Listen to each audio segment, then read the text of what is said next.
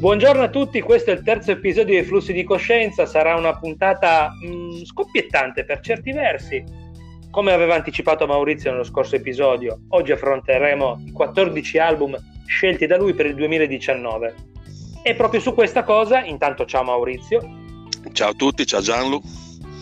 Bene, volevo solo chiederti una cosa, secondo te questi sono i 14 album più belli assoluti dell'anno o sono quelli che secondo te hanno caratterizzato comunque la discografia dell'anno passato?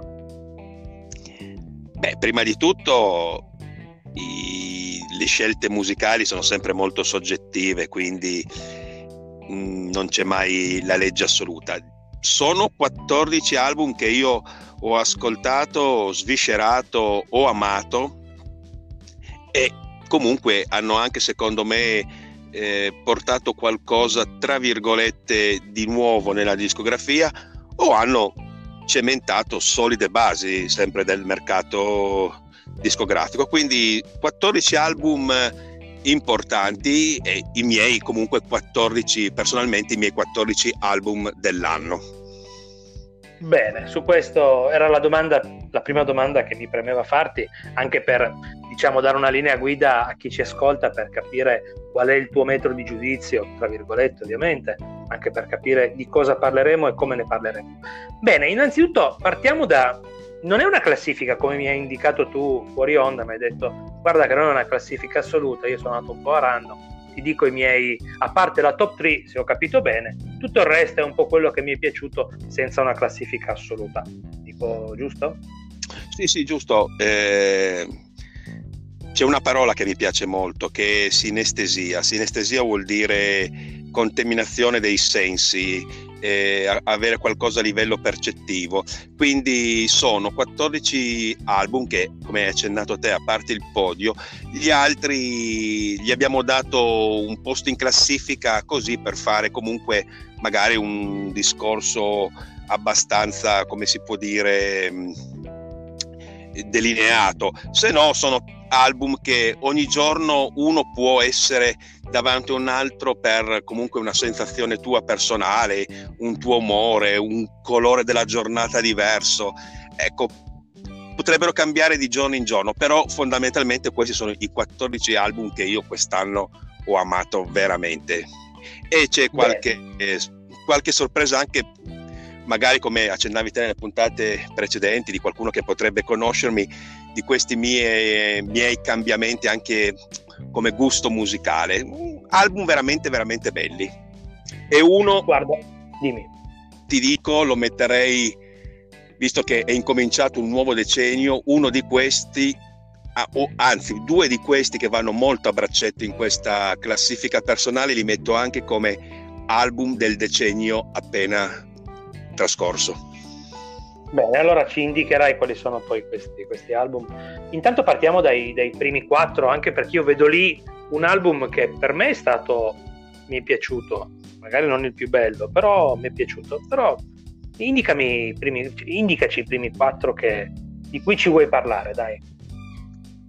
Ma ovviamente partendo tra virgolette dal fondo, sicuramente un album che abbiamo in comune, quello che io ho messo in teoria alla 14ª posizione, è il 19° album di Bruce Springsteen, Western Stars, riconosciuto dalla critica mondiale come uno dei suoi lavori più riusciti negli ultimi anni, molto a fuoco, e anche uno dei migliori della sua carriera. L'album sicuramente più cinematografico, non a detta mia, e lo penso, ma comunque di tutta la sua intera discografia.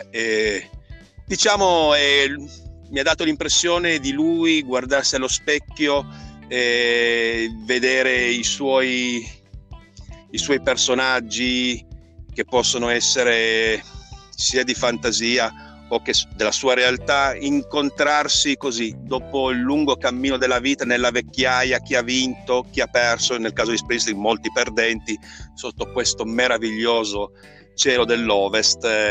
Un grande album che omaggia il pop anni 60-70 della California, un un arrangiamento di archi alla Barbaccara, ecco, un album che mi è piaciuto moltissimo. Qualche fan di Springsteen, forse quelli di Born to Run, Darkness, The River, possono storcere un po' il naso, però veramente un gran bellissimo album. Penso che anche a te ti sia piaciuto tanto questo album. Sì, ma infatti io quando avevo fatto la recensione, perché l'avevo fatta io quella recensione lì, senza leggere in giro, tra parentesi, ti ricordi, l'avevo proprio definito cinematografico, perché tant'è vero, quando ho visto che poi ne hanno fatto anche il film, che ne hanno fatto un film, mi ha colpito la cosa. Sì, l'album è bello, io sinceramente è uno dei miei 3 preferiti dell'anno scorso, anche se non è lontano dallo Springsteen che conosciamo solitamente, però a me è piaciuto veramente tanto. Condivido quello che hai detto, assolutamente.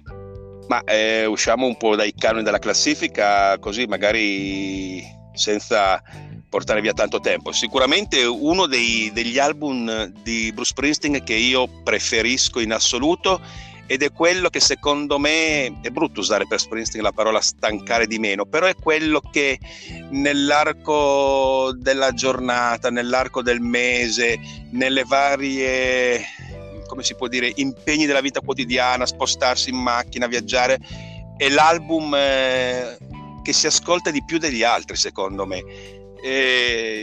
Anche perché poi io di Springsteen, vabbè, sarà un bel argomento. A volte i grandi classici non li metto tra gli ascolti miei preferiti. Io un altro album che amavo era Tunnel of Love, lo ricorda a certi versi, quindi sì, una bellissima sorpresa quest'album. Bentornato Bruce a certi livelli, perché insomma gli ultimi mi avevano lasciato un po' perplesso anche come arrangiamenti. Poi andiamo avanti, al 13° posto l'abbiamo già toccato in una recensione che io avevo scritto, e addirittura avevo detto album dell'anno. Poi sono usciti altri dischi e quindi l'hanno messo un po' indietro. È l'album dei National, che mi è piaciuto veramente tanto. L'album si intitola, adesso I Am Easy to Find. Anch'io qualche memoria, sì, I'm Easy to Find, dove c'è un grande lavoro di produzione a livello sonoro, meno chitarre, più un lavoro di archi, sintetizzatori. C'è un grande ritorno di una eroina che io amavo, che è Gail Ann Dorsey, che aveva già lavorato con David Bowie. Un album stratosferico dove si parla di relazioni umane, canzoni bellissime, e legato a quest'album c'è un meraviglioso e toccante cortometraggio diretto da Mike Mills, e secondo me vivono in simbiosi il cortometraggio e quest'album, pur uno non essendo il video dell'altro e l'album non è la colonna sonora del film. È veramente un bel progetto, e anche Lori National, uno degli album che veramente vi consiglio di ascoltare o leggere quella recensione che avevo scritto, che si trova sul sito Doc Valery, giusto Gianlu? Giusto, c'è anche, tra parentesi, al fondo della recensione c'è anche il link per vedere su YouTube il cortometraggio con le canzoni dell'album, se uno vuole abbinare l'immagine alla canzone può guardarlo anche direttamente dal link che c'è lì. Benissimo, poi siamo alla numero 12.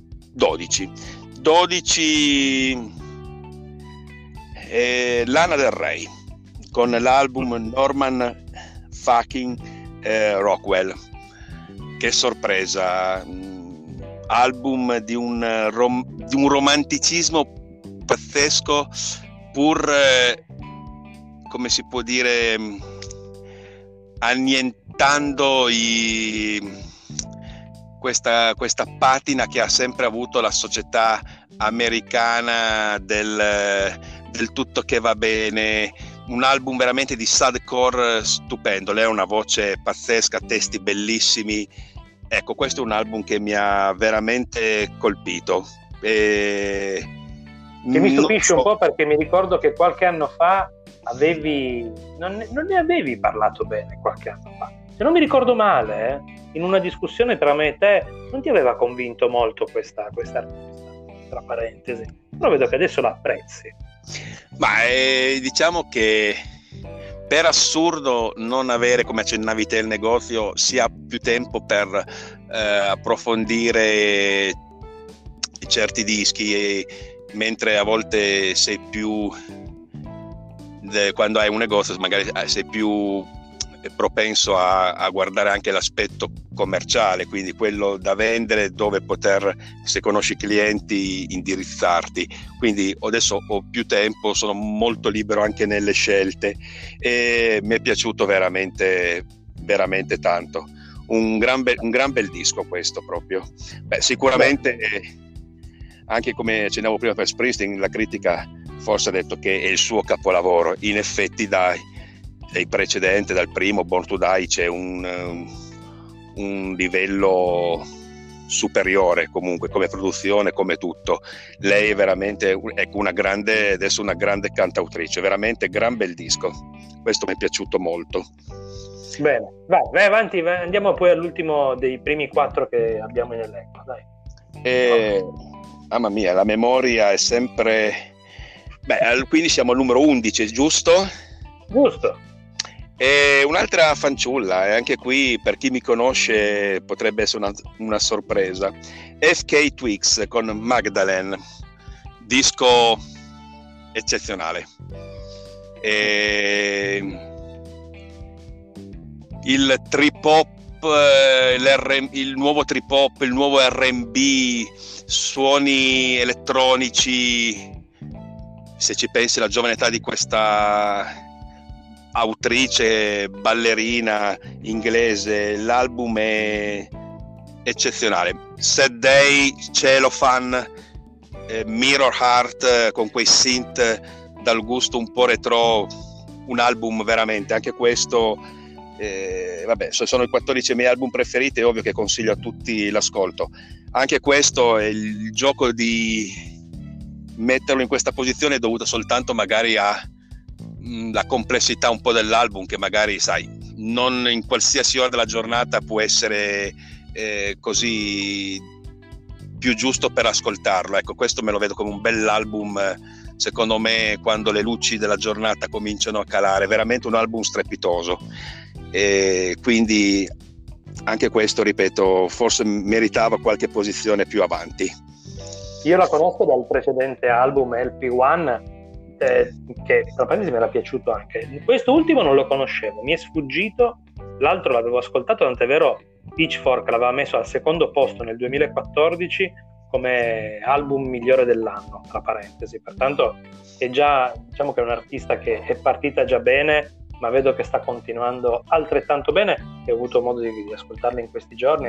Veramente un bell'album, hai proprio ragione in questo caso qua. Bene, ti faccio una domanda. I prossimi 4, se l'elenco che mi hai dato è giusto, ci sono dentro 2 album di 2 artisti che a me piacciono tantissimo. Uno è storico, l'altro è più nuovo, però ti farò delle domande poi soprattutto su uno di questi, perché voglio discutere con te di una cosa del mercato discografico di quest'artista qua, che tanto dentro la tua testa penso che tu abbia già capito di chi parlo.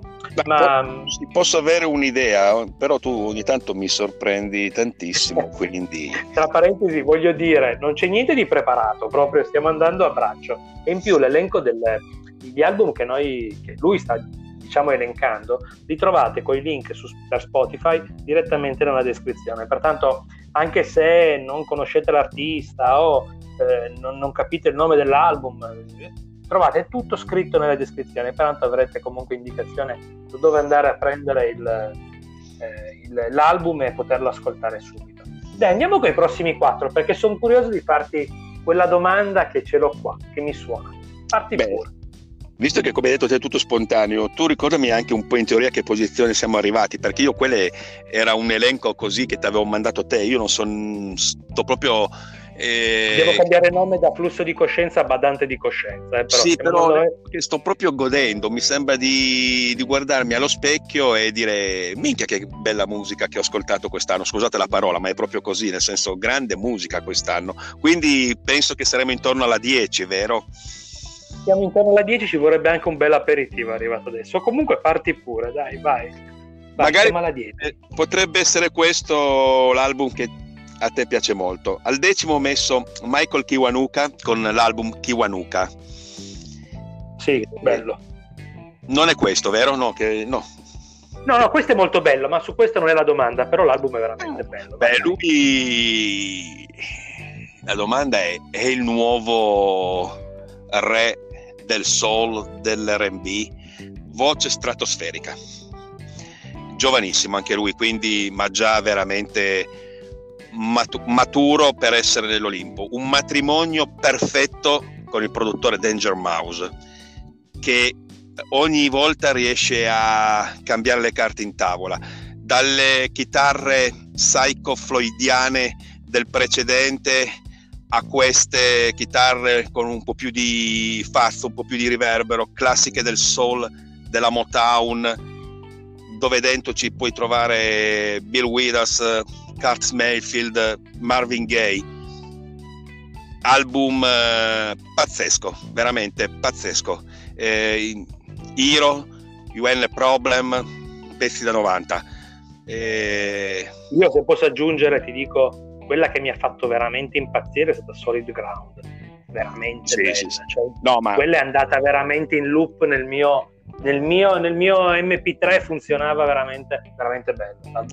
Ma questo per dire che la parola che ho detto prima, cioè ogni album ha il suo tempo e ha il suo mood, è un po' come io dico sempre, è un buon bicchiere di vino da abbinare a un piatto, cioè il podio può essere proprio per quelli che vedi, non lo so per quale motivo, un qualcosa di personale o che lavorano a livello psicologico su di te, che ti fanno star bene, o per non so, c'è un qualcosa, però questi sono tutti album, ti dico, secondo me da 90. Quest'anno, cioè, questi sarebbero 14 album che io mi sarei comprato sicuramente, quindi gran bell'album, ripeto.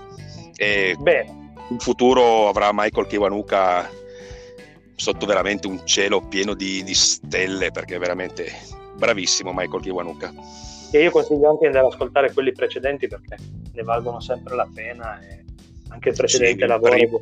Il primo anche, c'è quel gioiellino di canzone, Tell a Story, che ricordava veramente un incrocio tra quell'album che io ho sempre amato di Tracy Chapman, il primo, con il soul della Motown, arrangiamento scarno, ma quella voce che veramente si può dire ti lamava la schiena, se mi passate il termine. Veramente gran voce, ma veramente un gran percorso nel campo discografico. Poi ripeto, Danger Mouse secondo me è un produttore veramente eccezionale. Molti hanno criticato il suo lavoro con i Black Keys precedente, Turn Blue, ma ecco, è uno che riesce a cambiarti le carte in tavola e sapersi far apprezzare, veramente. Comunque Michael Kiwanuka per ora sono già 2 album con lui e 2 centri paurosi. Al 9° posto quindi dovremmo essere, e qui una delle mie grandi sorprese, Duff McKagan o McKagan, dei ex bassista dei Guns N' Roses, o se c'è la reunion con il tour, il bassista dei Guns N' Roses con il suo Tenderness. Che disco, non te l'aspetti mai, cioè non che non te l'aspetti da uno come lui, però una maturità artistica veramente eccezionale, fine, aristocratica. Qui siamo secondo me a uno dei più grandi esempi di quel genere che viene chiamato americana, con una grande spruzzata di matrice country. Un disco bellissimo, Tenderness, il brano che dà il titolo all'album, è stupendo. Sicuramente mi farò poi una playlist, e sicuramente questa playlist incomincia con questa canzone. Album veramente bello, ascoltatelo, è un consiglio. Infatti quando l'hai messo in classifica mi sono soffermato un attimo perché conosco il Guns N' Roses, ci mancherebbe. Mi è suonato subito come dico, ma è lui? Infatti quando poi sono andato ad ascoltarlo mi ha stupito, sì, veramente, hai ragione. Veramente un album veramente bello. Fila via, che è una meraviglia, ecco, un album da godersi secondo me on the road, al tramonto, in macchina, fantastico, su queste nostre fighissime provinciali con i rettilinei, ma anche autostrada. Album pazzesco, veramente, tutto molto, non una nota fuori posto, come hai notato non ci sono schitarrate elettriche, una voce misurata, un album molto narrativo. Complimenti, sì, a Duff, veramente, che bella sorpresa. Poi siamo al numero 8 in teoria, uno degli ultimi 4, giusto? Uno degli ultimi 4, sì. Quindi per fare l'ultimo è anche qui un esordio, i Black Pumas. Poi sono curioso di sapere quali erano le tue domande su quali gruppi di questa quaterna. Black Pumas, disco d'esordio di questo gruppo di Austin. Qui c'è un grande, anche qui, effetto nostalgia della musica degli anni 70 americana, la musica black. C'è un grande ritorno con queste sonorità, anche qui soul a livello Motown, e la cosa veramente incredibile che esistono ancora, per fortuna, in questo campo, cioè il cantante che ha questa voce veramente soulful, Eric Burdon, adesso se mi ricordo bene il nome, comunque era diciamo così un busker, cioè ha fatto l'audizione con l'altro Deus Ex Machina del gruppo, che è il produttore Adrian Quesada. Si dice che ha fatto l'audizione per telefono perché un amico di quest'ultimo, camminando per le strade, ha sentito Erika che cantava, sapeva che Erika Quesada cercava un cantante, si sono messi subito in contatto e hanno fatto questa audizione per telefono ed è stato subito assunto. Una voce, anche qui mi diventa difficile trovare i sinonimi, voce veramente da leggenda del solo. Il brano Colors, anche questo in loop tutti i giorni, album stupendo. Sì, qua mi hai stupito perché quando sono andato ad ascoltarlo non li conoscevo, non sapevo chi fossero, dico la verità, però sì, hai detto bene, c'è un ritorno a questo tipo di sonorità e sono contento perché a me piace molto. Però sì, album veramente ben prodotto, soprattutto mi è piaciuto tantissimo come è stato prodotto, molto bello. E poi ecco una cosa che non so se, perché non salta subito all'occhio, poi anche perché se uno non ha ascoltato questo genere,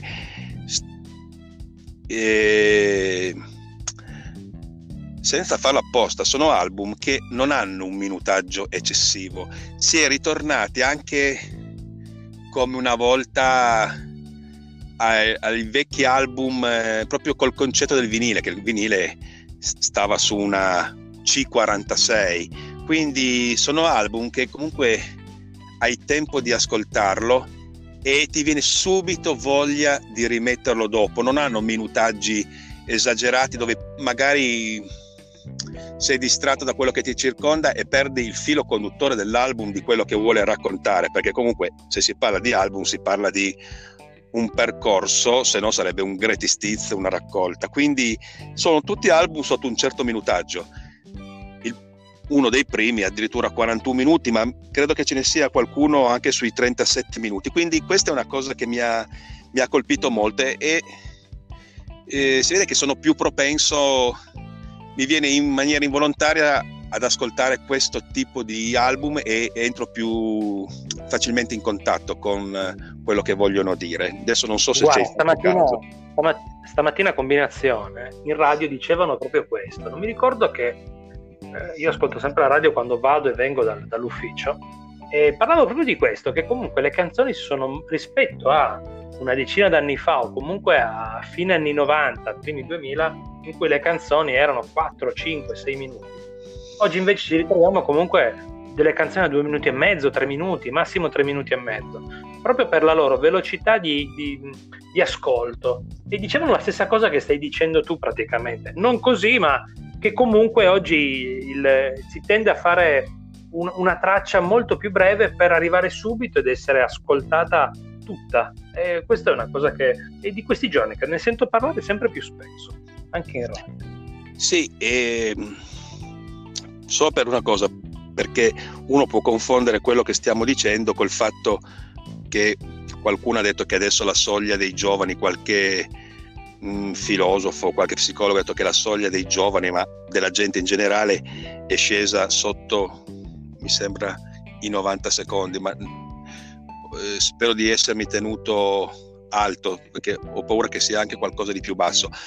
E diciamo che non sono brani che strizzano l'occhio al vecchio radio friendly 45 giri o per attirare subito l'attenzione, ma è proprio un modo di raccontare, andare direttamente al nocciolo di quello che si vuole dire della canzone, e questo ci tengo a precisarlo, cioè non sono, diciamo, brani furbeschi da dire il classico pezzo che poi uno prende e si fa la sua playlist. Ecco, questo ci tenevo a sottolinearlo. Sì, ma era il concetto che intendevo anche io, non era il fatto che è breve perché deve essere breve, è breve perché comunque arriva di più sicuramente. Sì, ho capito cosa intendi, non è una mossa commerciale, fondamentalmente. No, infatti. Andiamo avanti. Bene, invece il prossimo album, e la domanda te la faccio su questo, comunque vai. Sempre perché io ti dico, vado così a memoria, come hai detto te, qui dovremmo parlare della numero 7. Vabbè, scusate, è un mio vecchio amore, niente, non ci riesco, io li adoravo, mi piacciono entrambi, e quindi l'album però merita tutto, nonostante ci saranno detrattori. Liam Gallagher, Why Me, Why Not, fila via che è una meraviglia. Lui ha sempre una voce pazzesca, l'album in questo caso non me ne vogliate, ma è pieno di hit una dietro l'altra. Al suo secondo lavoro solista ha fatto veramente un bel centro per quello che riguarda la storia che lui insieme a suo fratello con gli Oasis, che piacciono o non piacciono, comunque gli Oasis è uno di quei gruppi come Beatles, come i solisti Elvis, hanno creato una generazione. Che piacciono o non piacciono, non c'è stato un altro gruppo dopo gli Oasis che ha creato una generazione.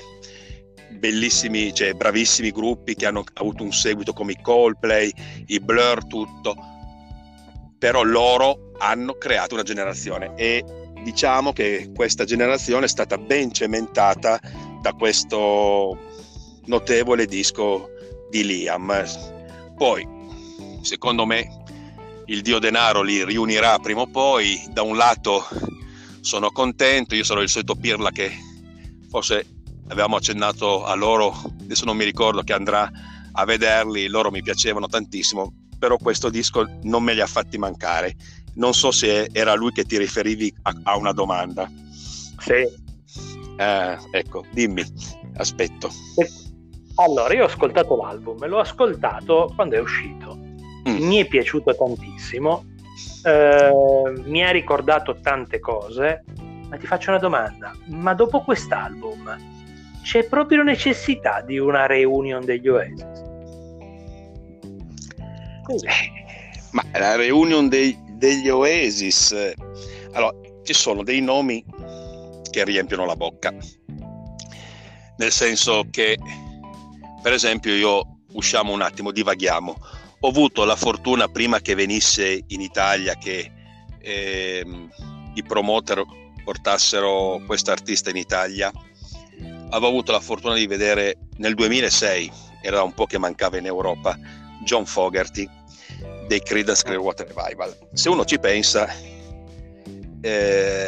John Fogerty era praticamente, senza togliere niente agli altri, il one man band. Il batterista, devo dire, Doug Cosmo Clifford, drumming pazzesco, e grandissimo anche Stu Cook al basso, sezione ritmica da urlo. Però brani scritti, voce, chitarra solista, erano John Fogerty. Quando gli altri hanno detto vogliamo anche noi scrivere della nostra, il più grande fallimento di album fu Mardi Gras e poi si sciolsero. Però il problema è questo, cioè ho visto John Fogerty, posso dire di aver visto i Creedence Clearwater Revival, tra virgolette, però quel nome Creedence Clearwater Revival riempiva la bocca. No, è vero, gli Oasis possono anche non più riunirsi perché Liam ha dato dimostrazione di avere ben le idee chiare, magari si affida più a testi scritti dagli altri, però quando canta come la canzone Once, a differenza di tanti anche nostri artisti dove qualcuno scrive le canzoni per loro, lui quella canzone la sente, grande professionista, grande voce. Il fratello Noel è più sperimentale e fino adesso anche lui non mi ha affatto deluso come dischi. Diciamo ecco che due menti così si riunissero e secondo me uscirebbero ancora grandi album. Poi quel nome comunque, ripeto, Oasis, secondo me per chi è inglese, io ho visto anche concerti in Italia di loro, insomma il pienone, il sold out c'era, quindi è un nome che riempie e farebbe riempire stadi tipo Wembley per serate. Poi ripeto, Noel secondo me adesso che ha tante contaminazioni, e se Liam insomma gli desse ascolto sarebbe interessante un album insieme dei due, anche perché la voce di Liam è ancora pazzesca. Ma sì, avrebbe un senso, anche se devo dire tutte e due possono fare una carriera solista lasciando alle spalle gli Oasis, ma secondo me per quel diciamo tono che avevamo accennato nel precedente podcast, il dio denaro vedrai che prima o poi li farà riunire. Se stai vedendo, te l'ho chiesto solo per un motivo, perché è un album, questo lo dico a chi lo deve ancora ascoltare, che per certi versi se ci scrivi sopra Oasis ci sta benissimo, cioè non si discosta troppo, anzi ci ha riportato indietro nel tempo. A me è piaciuto tantissimo, cioè mi sembrava di ascoltare gli Oasis fondamentalmente. Sì, diciamo che al giorno d'oggi, cioè, è innovativo, nel senso che è riuscito a prendere una formula che poteva essere difficile, quella di ricalcare un grande disco degli Oasis, e si poteva tra virgolette non banalizzare, però ecco, potrebbe essere un disco da top 3 degli Oasis, veramente un gran bel disco questo. Sì. Diciamo forse hanno scelto un po' la via più sicura, ma non è detto che quando scegli poi l'album fila via così in maniera meravigliosa. Anzi, devo dire, Shockwave, che pezzo, che tiro rock, quindi ci sarebbe stato bene anche nei loro dischi precedenti. E devo dire che Liam mi ha sorpreso, sono contento, mi mancava la sua voce, mi mancava quel piglio della terra d'Albione da ascoltare quando magari le giornate sono un po' grigie, dove hai voglia di dire usciamo da questo grigiore, questa resurrezione classica all'inglese. Mi è piaciuto tantissimo, sì, grande album, gran bella prova.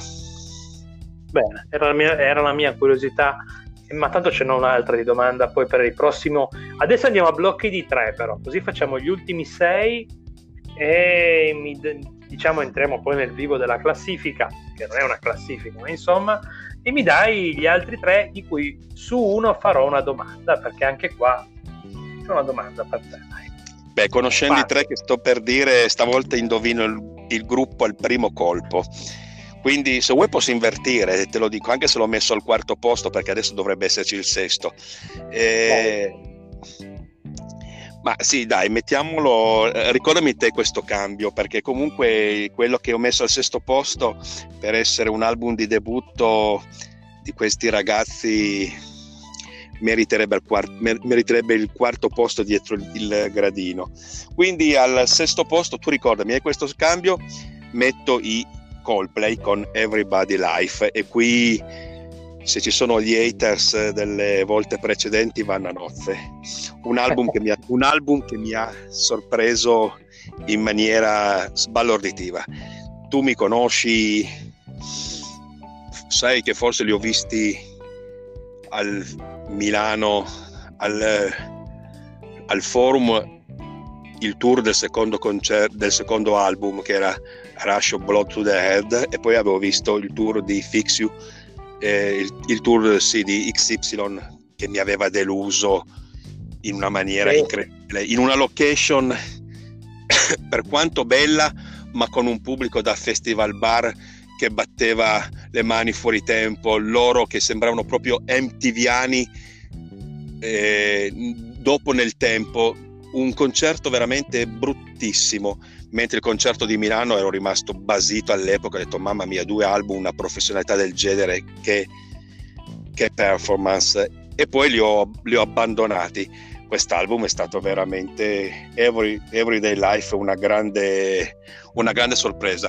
Mi dà l'idea che se ne siano un po', diamo a ruota libera anche come parole senza fare tante, mi dà l'idea che si siano veramente sbattuti di quello che vogliono i fan, che questa parola poi comincio a odiarla, fan, perché comunque non sono depositari di nessuna scienza, quindi non è che possono sempre usare paroloni non sono più quelli di una volta, che schifo, di qua di là, come gli haters. Mi hanno proprio sorpreso per la svolta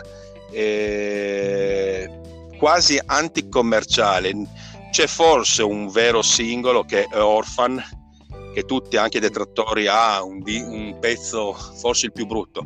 Ragazzi, andate a sentire, cioè andate a leggere il testo, perché fare un brano dove si batte il piedino come una volta e parla delle bombe in Siria, di sogni spezzati, ragazzi miei, state solo zitti. Quindi, nel senso, qui siamo ai livelli di testi come Sunday Bloody Sunday, dove anche qui mi faceva morire, la gente ballava ad minchiam su un tema dove si parlava dell'attentato a Londonderry. Quindi Orphan sì, sarà il pezzo più commerciale, ma gran bel testo, come tutti gli altri testi di questo album, diviso in 2 parti, il giorno e la notte, mi sembra, adesso me lo ricordo, Sunrise la prima parte, adesso la seconda parte non mi ricordo più come l'hanno intitolata. Gran disco, stupendo, mi è piaciuto moltissimo. Sì, tu dici Sunrise, Sunset, che sono le due versioni, le due parti. Non mi veniva, era già troppo romantico per i miei gusti Sunset, quindi vedi, faccio le Sunrise, Sunset. Ti faccio una domanda però, secondo te la strada, perché noi conosciamo i Coldplay prima, durante e questo è il dopo, no? Della loro carriera, secondo te, cioè, questa sperimentazione che loro portano avanti con questo album, ma in modo comunque come posso dire, bello, nel senso che è un bel prodotto, una bella produzione, secondo te chi ascolta i Coldplay non si trova un attimo spiazzato da questo cambiamento? Perché a volte mi capita di prendere i primi album che hanno delle sonorità, diciamo, sono di una tipologia ben precisa, poi invece andiamo nella sperimentazione dove il prodotto è perfetto, cioè veramente lodevole, però chi è, come dici tu, fan, però chi è appassionato di Coldplay riesce a trovare un senso logico di questa carriera comunque così, come posso dire, variegata, cioè veramente, come a livello proprio di scrittura, ma anche a livello di produzione. Ma spiazzati forse sì, anche forse c'è parecchia contaminazione world music in questo album, perché sono molto presenti accenni musicali medio orientali, ma secondo me meno spiazzanti di quello che era Ghost Story, che era veramente molto intimo. Adesso non so, diciamo che in questo momento mi sembrano dilaniati su cosa vogliono essere i Coldplay. Non è detto che questo, da anche interviste tutto, possa essere una specie di epitaffio momentaneo, però ripeto, è un album che non mi aspettavo, veramente viscerale, un grande album. Io fino a un certo punto era sul podio, poi non l'ho tolto perché ho rischiato di essere ghigliottinato, però riascoltando poi bene ho scelto altri due dischi. Però ripeto, non lo so i Coldplay in questo momento che strada prenderanno. Questo comunque rimane, a mio avviso, secondo me il loro capolavoro è Rush of Blood to the Head. Subito dopo io metto questo disco, continuo ad ascoltarlo, è meraviglioso, mi parla di cose tristi, ma c'è una speranza e ti mette una voglia di lottare anche su problemi che ti sono lontani tante miglia, più di 600 chilometri. Ripeto, una sorpresa pazzesca, tutto così ben misurato, bellissimo disco, bellissimo proprio.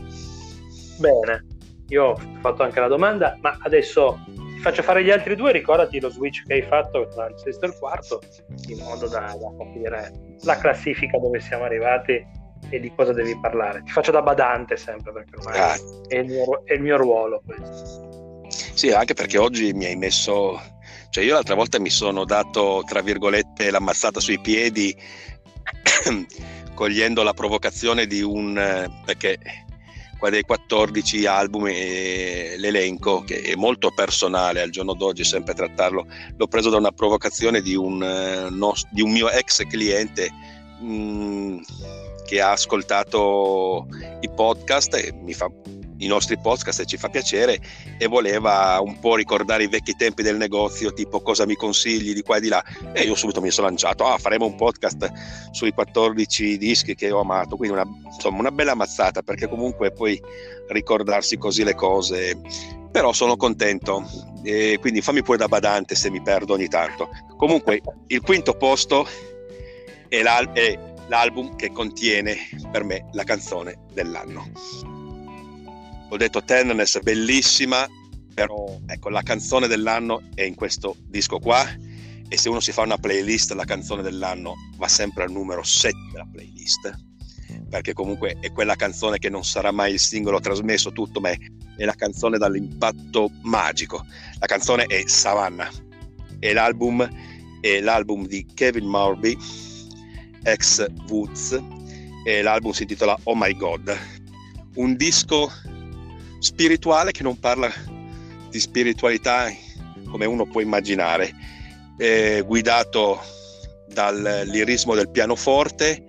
Sono veramente toni magici, veramente ti sembra di essere sospeso nel tempo. Mi viene in mente il sud degli Stati Uniti,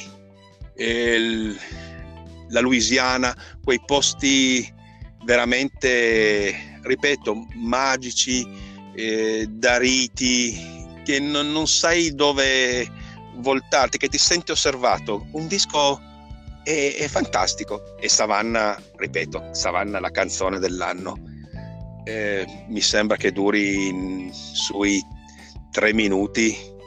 C'è uno stop and go a metà canzone che, ecco, quando uno dice che sono le note non suonate, sono i silenzi che ti fanno venire i brividi. C'è uno stop and go che ti fanno venire i peli dritti sulla schiena. Canzone, ripeto, canzone dell'anno, è uno dei dischi veramente, anche questo, stupefacente. Beh. Lo Switch, me lo ricordo, è l'album di debutto di questo gruppo di Dublino, si chiamano Fontaine DC, l'album è Dogrel, è un album di debutto. Siamo ritornati a respirare aria di punk, di non dico di rivoluzione, però quando gli irlandesi ci danno sotto sono veramente sorprendenti. Dogrel, se mi ricordo bene, è una parola che vuol dire raccontare in versi delle, diciamo, come si può dire, delle cose un po' forse banali di tutti i giorni, non so, ironizzare su frasi fatte, retorica. Mi sembra che abbia questo concetto Dogrel, e la parola proprio versi è perché sembra che questo cantante così più che testi butta giù versi, sono veramente mi hanno sì, mi hanno proprio stupito, un debutto pazzesco, e ho voluto fare questo switch proprio per quello, perché mi hanno lasciato a bocca aperta, a volte mi mancano le parole, non riesco. Io ci ho ritrovato tanto i The Clash dentro. Sì, The Clash, il Clash è sicuramente grande fonte come ispirazione, sì, degli ultimi, se qualcuno poi cerca delle coordinate, si può dire degli ultimi gruppi, degli Idols, degli Shame, però veramente impressionante, proprio musica, se dico selvaggia, ma non nel senso che è violenta e tutto, proprio però selvaggia come produzione, cruda, diretta al sodo, cioè nel senso muovete il lato B, datevi da fare. Poi questa voce di Graham Chatten di cantare, che sembra più quasi un velocissimo talking, mi hanno sorpreso, canzoni che filano via una dietro l'altra, proprio benzina sul fuoco, e ho voluto fare lo switch perché se lo meritavano, sono stati una bellissima sorpresa. Speriamo colpa che mia. Dimmi? Colpa mia, dico, che ti ho fatto fare quella domanda subito, però insomma se lo meritano il quarto posto, dai. Porca miseria se lo merito. Sì, veramente un album sorprendente, meritava, come dicono gli inglesi, runners, il primo runners dietro il podio, che adesso magari così cambierò un po' le carte in tavola, magari metto un ex aequo nel podio, quindi ci sarà un primo e un terzo, quindi, perché trovare un secondo posto è veramente veramente dura. Sul terzo gradino non c'è problema. Allora dimmi subito il terzo, dai, partiamo con gli ultimi tre, così poi andiamo verso la chiusura di questa chiacchierata e scopriamo i tre, dai. Scopri. Al terzo posto sono rimasto sotto una pioggia di coriandoli colorata. Sì.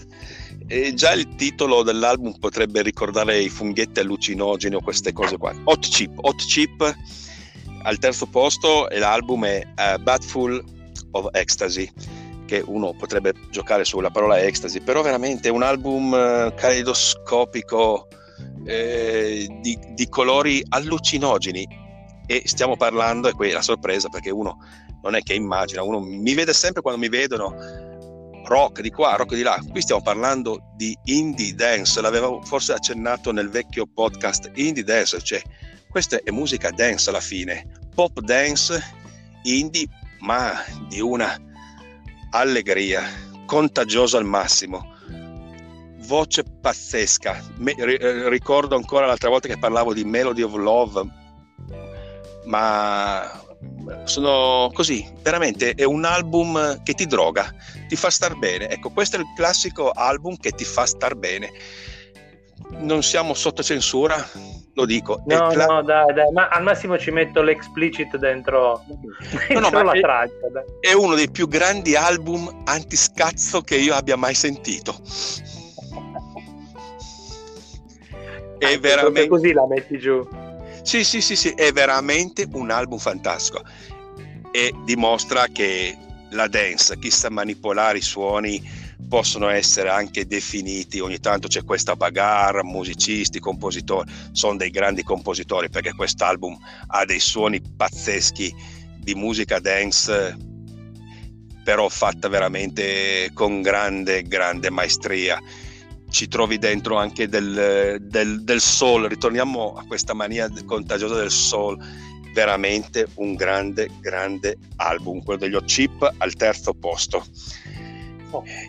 Il podio ci sono due mostri sacri che non poteva, secondo me, così scalfirlo, però il terzo posto suo è leggermente a distanza degli altri, perché gli altri comunque hanno bisogno di un tempo un po' particolare sempre d'ascolto. Questo lo metti al mattino, questo lo metti al pomeriggio, ti viene voglia di ascoltarlo ovunque dove sei. Hot Chip è veramente la colonna sonora della giornata, album fantastico. I primi due, quindi non c'è il secondo. Guarda, in teoria è come vedevo le gare di sci l'altro giorno, se ci sono un ex aequo al primo posto ovviamente c'è il terzo, quindi sono contento così. Non esiste un secondo posto, c'è un ex aequo sul podio e te li dico tutti e due. Uno ed entrambi, visto che si parla di podio, facciamo che dire, visto che è finito un decennio, insieme a Black Star di David Bowie, questi due dischi qua sono sul podio con David Bowie per i dischi del decennio e sono usciti quest'anno. Uno è, poi i dischi del decennio ovviamente, ripeto, tutto soggettivo, però sono 3 dischi, Black Star e questi due che vado a dire che veramente si ascoltano sempre, cioè sono, e secondo me saranno sempre eterni come musica. Uno è con lo stesso titolo il progetto di questo ragazzo che il 7 agosto 2019 purtroppo ha perso la sua battaglia con i demoni, che si chiama David Berman. Era il suo nuovo progetto che si chiamava Purple Mountains, quindi l'album si chiama Purple Mountains. David Berman è cantautore ma soprattutto un grande poeta, e qua ci sono echi di poesia ai livelli di Cohen, il tutto con questo gusto per il genere chiamiamo americana, dove nell'americana si infonde il rock, il roots, l'attitudine magari a una vocalità che può portare al country. Questo disco è una pietra veramente miliare, è entrato in quasi tutte le classifiche nei primi 10 e questo mi fa molto piacere. Poi, come tutte le classifiche, come stiamo vedendo noi, è tutto molto soggettivo, perché poi magari uno ascolta più un genere che un altro e tende a preferire più un qualcosa rispetto a un altro genere, però comunque rientrare sistematicamente nelle prime 10 posti, se non nei primi 5, vuol dire che qualcosa è arrivato. Questo è un album magistrale, era uscito il 12 luglio e poi la notizia del 7 agosto che lui si è tolto la vita, quindi anche questo un disco, praticamente un testamento musicale di un grande artista. A cui non seguirà mai purtroppo niente, perché purtroppo non essendoci più. Peccato, perché l'album sì è veramente intenso, veramente bello. Cioè basta solo la canzone All Happiness Is Gone, non dico niente, ma ascoltatela, ma già solo per la voce, tutto, il titolo è abbastanza fruibile, anche perché non mastica tanto inglese cosa vuol dire, però se poi uno vuole approfondire i testi li può anche approfondire, però comunque anche senza quello fila via, che è una meraviglia. Snowing in Manhattan, cioè ti sembra di essere sotto la nevicata a Manhattan Central Park, cioè io non ci sono mai stato a New York, però cioè, chiudi gli occhi, ti immagini di essere lì, cioè, c'è una poetica in questo disco sia vocale che musicale che è impressionante veramente. Quando l'avevo scoperto in questo caso leggendo una recensione di questa uscita, e mi aveva incuriosito è stato amore a prima vista. Un disco stupendo che si gioca il posto con il disco secondo me più rivoluzionario, originale in assoluto, che è quello di Sturgill Simpson con Sound and Fury. Qui secondo me, vabbè, qui adesso io non so, perché qui poi si entra nel gioco, come abbiamo detto, degli haters, nel senso che chi conosce Sturgill Simpson legato a un genere dirà: ma cosa ha fatto? Cioè, questo è fuori. O i puristi, come potevano essere i puristi per il folk di Dylan, qui ci sarebbero i puristi di Nashville che urlano a Giuda, ma peggio che Giuda, perché comunque Sturgill Simpson nasceva come una delle più grandi stelle del country, come i primi due dischi. Infatti anch'io lo conosco proprio per quello, lo conosco anch'io per quello. Aveva portato una ventata di un sound nuovo nel campo del country. Beh, il penultimo io l'avevo già consumato, che era Sailor Guide to the Heart, che era una specie di lettera che lui ha scritto, era un concept album che lui scriveva, questa specie di lettera a suo figlio, e comunque era già un country veramente, pur mantenendo le leggi del country, innovativo. Cioè, c'era l'apertura che sembrava quasi da musical per poi sfociare in un pezzo country mischiato al soul, e c'era una cover di In Bloom dei Nirvana fatta country stupenda. Cioè, era veramente la punta di diamante della scena di Nashville.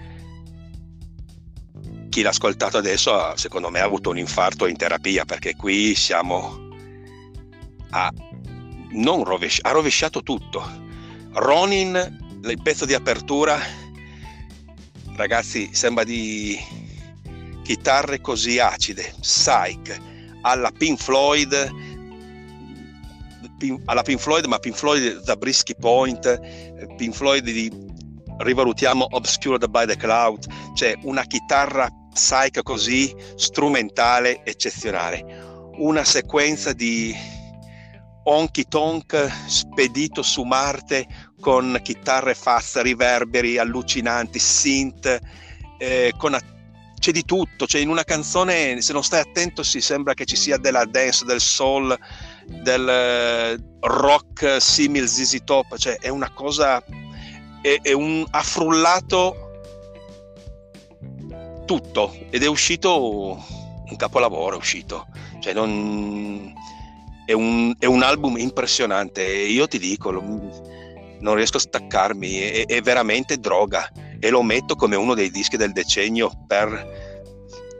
che c'è stato, perché è veramente rivoluzionario come concetto. Poi, che molto intelligentemente ha legato questo album, e qui forse non lo sapevi neanche te lo dico in anteprima, se magari poi trovi il link per chi è abbonato a Netflix. Su Netflix, Netflix non se l'ha fatto scappare, o Sturgill è un grande visionario. C'è praticamente a suggello di questo album un cortometraggio diretto da uno dei più grandi registi di genere anime, che è Junpei Mizusaki. C'è questo cortometraggio di 41 minuti, e qui si ritorna alla cosa che ho detto prima. Questo è un album che dura 41 minuti, ma tu lo ascolti per 3 volte di fila, perché cioè, sei catapultato e ti sembra di essere un on the road alla Mad Max, quei film lì. Un piede sull'acceleratore pauroso, sei spedito in un futuro distopico allucinante, dove come fosse sparito il pianeta Terra, e quello che è rimasto sono questi generi che lui è riuscito in ogni canzone a mischiare tra di loro. È impressionante. Ripeto, Ronin è un brano da far paura. Last Man Standing sembra, ma non che sembra nel senso che è accoppiato, però voglio dire, Elton John venderebbe l'anima al diavolo per scrivere un pezzo così, e sembra un pezzo di Elton John veramente, che lo ascolti, ma neanche su Marte. Marte è vicinissimo, lo ascolti su Giove, su un'altra galassia. è veramente un disco fantastico. Ascoltatelo e guardatevi, se volete magari abbinarlo delle immagini, perché è molto immaginifico come film, ripeto, questo cortometraggio di Junpei Mizusaki. E io qui in teoria avrei finito, quindi ne ho lasciati fuori tantissimi che mi sono piaciuti, però 14 è una cabala per me. Un giorno mi sono giocato il lancio dei dadi in un passaggio della mia vita, il 14 con il 2, non ho dato fiducia al 14, ho detto d'ora in poi lo adotto, e l'ho adottato nella mia vita il 14, quindi ecco perché il 14. Ho capito, almeno così abbiamo anche sfatato questa cosa dei 14, perché era un numero un po' particolare. Di solito sono la top 5, i 10, i 20, sempre un numero ma 14... E ti dico, ed è stato duro fare 14, perché ripeto, ho lasciato fuori un album, almeno una menzione veloce, un album, quello di Iggy Pop, l'ultimo, che è veramente spettacolare, un album dove sembra che sia ritornato Miles Davis a suonare la chitarra, cioè un grandissimo album, quindi ne ho lasciati fuori veramente tanti. Poi ovviamente non si può ascoltare tutto, cioè ci vanno vite intere, però ecco, ripeto, questi sono i 14 album che io veramente... Però ti faccio una domanda a brucio, così, questa non è preparata. Dai, vado. Certo. Quello che ti ha deluso di più. Quello? Che ti ha deluso di più. Ma di questi, ovviamente non di questi 14. No, in generale. Mi dispiace dirlo, perché loro sono una leggenda del rock mondiale, della storia del rock. Però ecco, a differenza di Liam, che dicevo prima, che è riuscito a cementare bene la storia del loro passato, io ho trovato inutile, superfluo e neanche così geniale il disco degli Who. Non mi è piaciuto per niente. Quindi preparati adesso altri haters che mi vorranno uccidere, perché paragonare Oasis però gli Who, quest'ultimo album, una delusione. Una delusione veramente pazzesca. Poi su gruppi, cioè nomi un po' meno sconosciuto, pensavo qualcosa di meglio a livello di collaborazione, quella che c'è stata tra Iron Wine e i Calexico. Ero rimasto abbastanza entusiasta al primo non ti hanno convinto? No, poi è scemato veramente tanto questo amore, anche perché mi piace lasciarli un po'... Inventiamo un nuovo neologismo, non so se esiste la parola barricare dal barricca, però mi piace dopo un po' che li ascolti, perché poi fai in assuefazione, lasciarli un po' lì a decantare, fermarli e poi riprenderli, vedere se hai di nuovo questo entusiasmo nell'ascolto. E devo dire che no, quello di Iron One e Calexico mi hanno un po' deluso, però veramente la più cocente, perché io gli Who li adoro, mi piacciono. Ho visto forse uno dei concerti più epocali, chiamarlo concerto è strano, sotto il diluvio di Verona, e credo che se chi ascolterà il post e c'è stato quel concerto sa di cosa sto parlando, di cosa ho visto, perché è stato veramente un concerto epico, è successo di tutto, però mi hanno proprio deluso. E per spezzare, voglio dire, nel senso, questa delusione non è una presa di posizione, perché per esempio il disco di Roger Daltrey con Wilco Johnson dei Dr. Feelgood mi aveva entusiasmato, cioè nel senso che la capacità vocale di Roger c'è ancora tutto. Non lo so, mancano le canzoni, non mi ha detto niente come album, noioso. Manca proprio, tu dici, l'ispirazione. Sì, noioso, proprio noioso. Quindi questo era quello che volevo chiedere, era la cosa che mi era fuori programma, questo, però sì, ma è bello togliersi anche queste curiosità su queste chiacchierate così, se no, ripeto, come dici te, potremmo fare trasmissioni veramente, è bello, è una cosa umana queste chiacchierate così. Bene. Beh, intanto abbiamo come hai detto tu, tu l'avevi promesso, l'hanno richiesto, abbiamo fatto questa classifica, almeno visto che comunque per chi era abituato come me, ma come tanti altri della community di Doc Valery, era abituato a venire in negozio da te per chiederti un consiglio, questo può essere un buon consiglio di ascolto, anche perché molti di questi non sono neanche, a parte Coldplay, Liam Gallagher, Bruce Springsteen, tutta questa gente qua, che è molto commerciale. Tutto il resto, diciamo, viaggia un po' in quel sottolivello in cui per conoscere devi andare a cercare, perché le radio o comunque come in TV non le ascolti mai questo genere di musica. Non penso assolutamente di sentire per radio un pezzo dei Purple Mountains, ma neanche degli Hot Chip, cioè ripeto quel discorso dell'altra volta. Melody of Love passasse per radio farebbe una strage, però non c'è più nessun palinsesto che usa una propria testa, una propria emozione, cioè è come per dire tutto già programmato. Ma un brano come, ripeto, Melody of Love, ragazzi, mandate ad ascoltare poi i link che Gianluca metterà. Secondo me, prima di giudicare a volte certe scelte, ascoltate bene l'album, tutti gli album, perché comunque sono album veramente molto fighi questi di quest'anno. Quest'anno è un grandissimo anno, è stato il 2019, che hanno tutti un percorso anche di ascolto, cioè uno li ascolta, capisce che dietro c'è un progetto, dietro c'è un progetto di ascolto, mettiamola così. E comunque, scusami, dicevo, il 2020 ha già sfornato un album che rientrerà secondo me nella classifica finale, state attenti, Kiwi Junior, detta veloce così che poi la gente non se lo ricorda, non lo ripeto neanche più, quindi adesso mi costringi a cambiare il titolo al podcast, perché lo volevo chiamare i 14 album del 2019 e tu mi spari anche il 2020, cominciamo bene.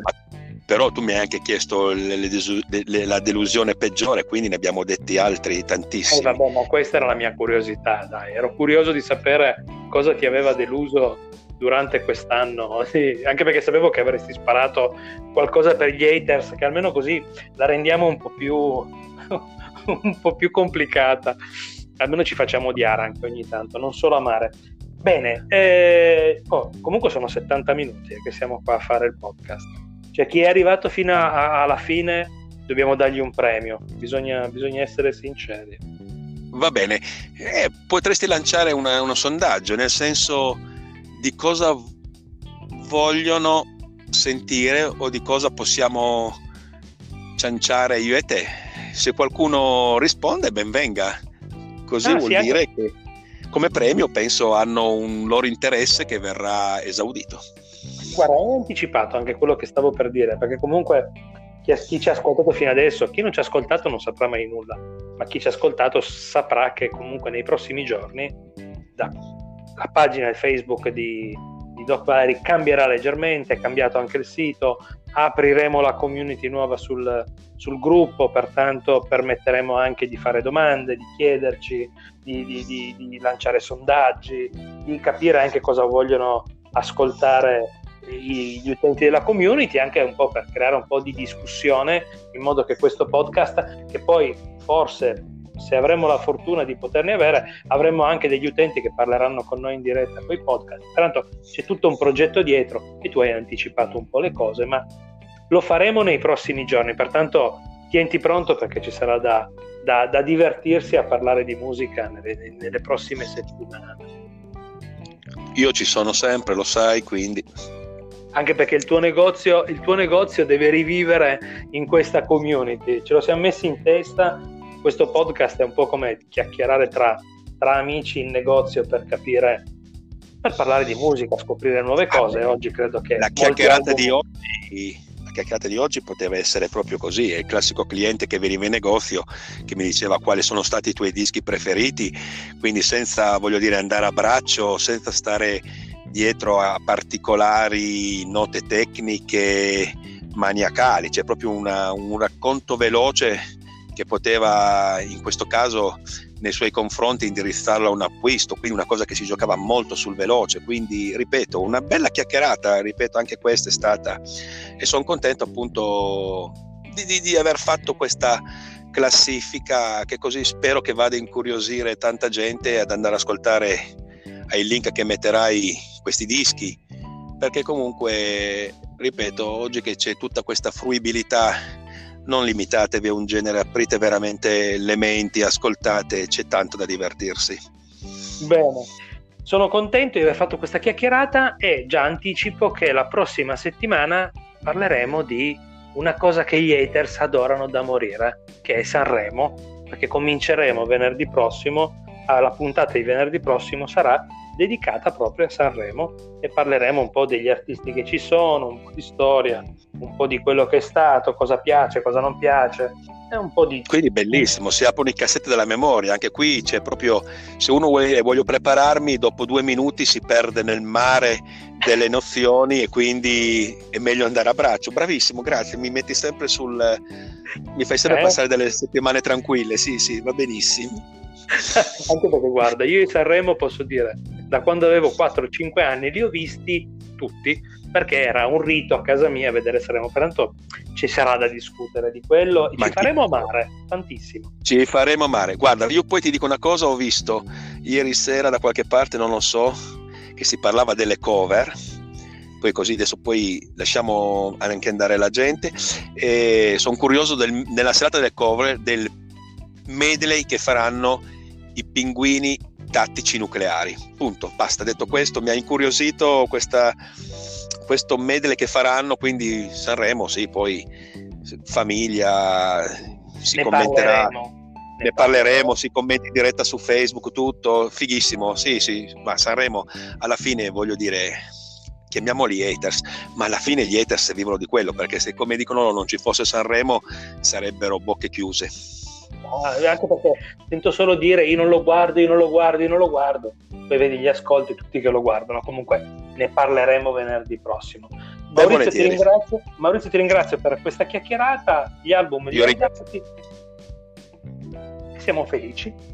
Ok, è andato un attimo forse via la linea, saluto tutti, ti saluto Gianluca, alla prossima, ciao. Bene, un saluto a tutti e come sempre seguiteci sul sito Doc Valery, sui social, Instagram, Facebook e ci sentiamo al prossimo episodio. Ciao a tutti!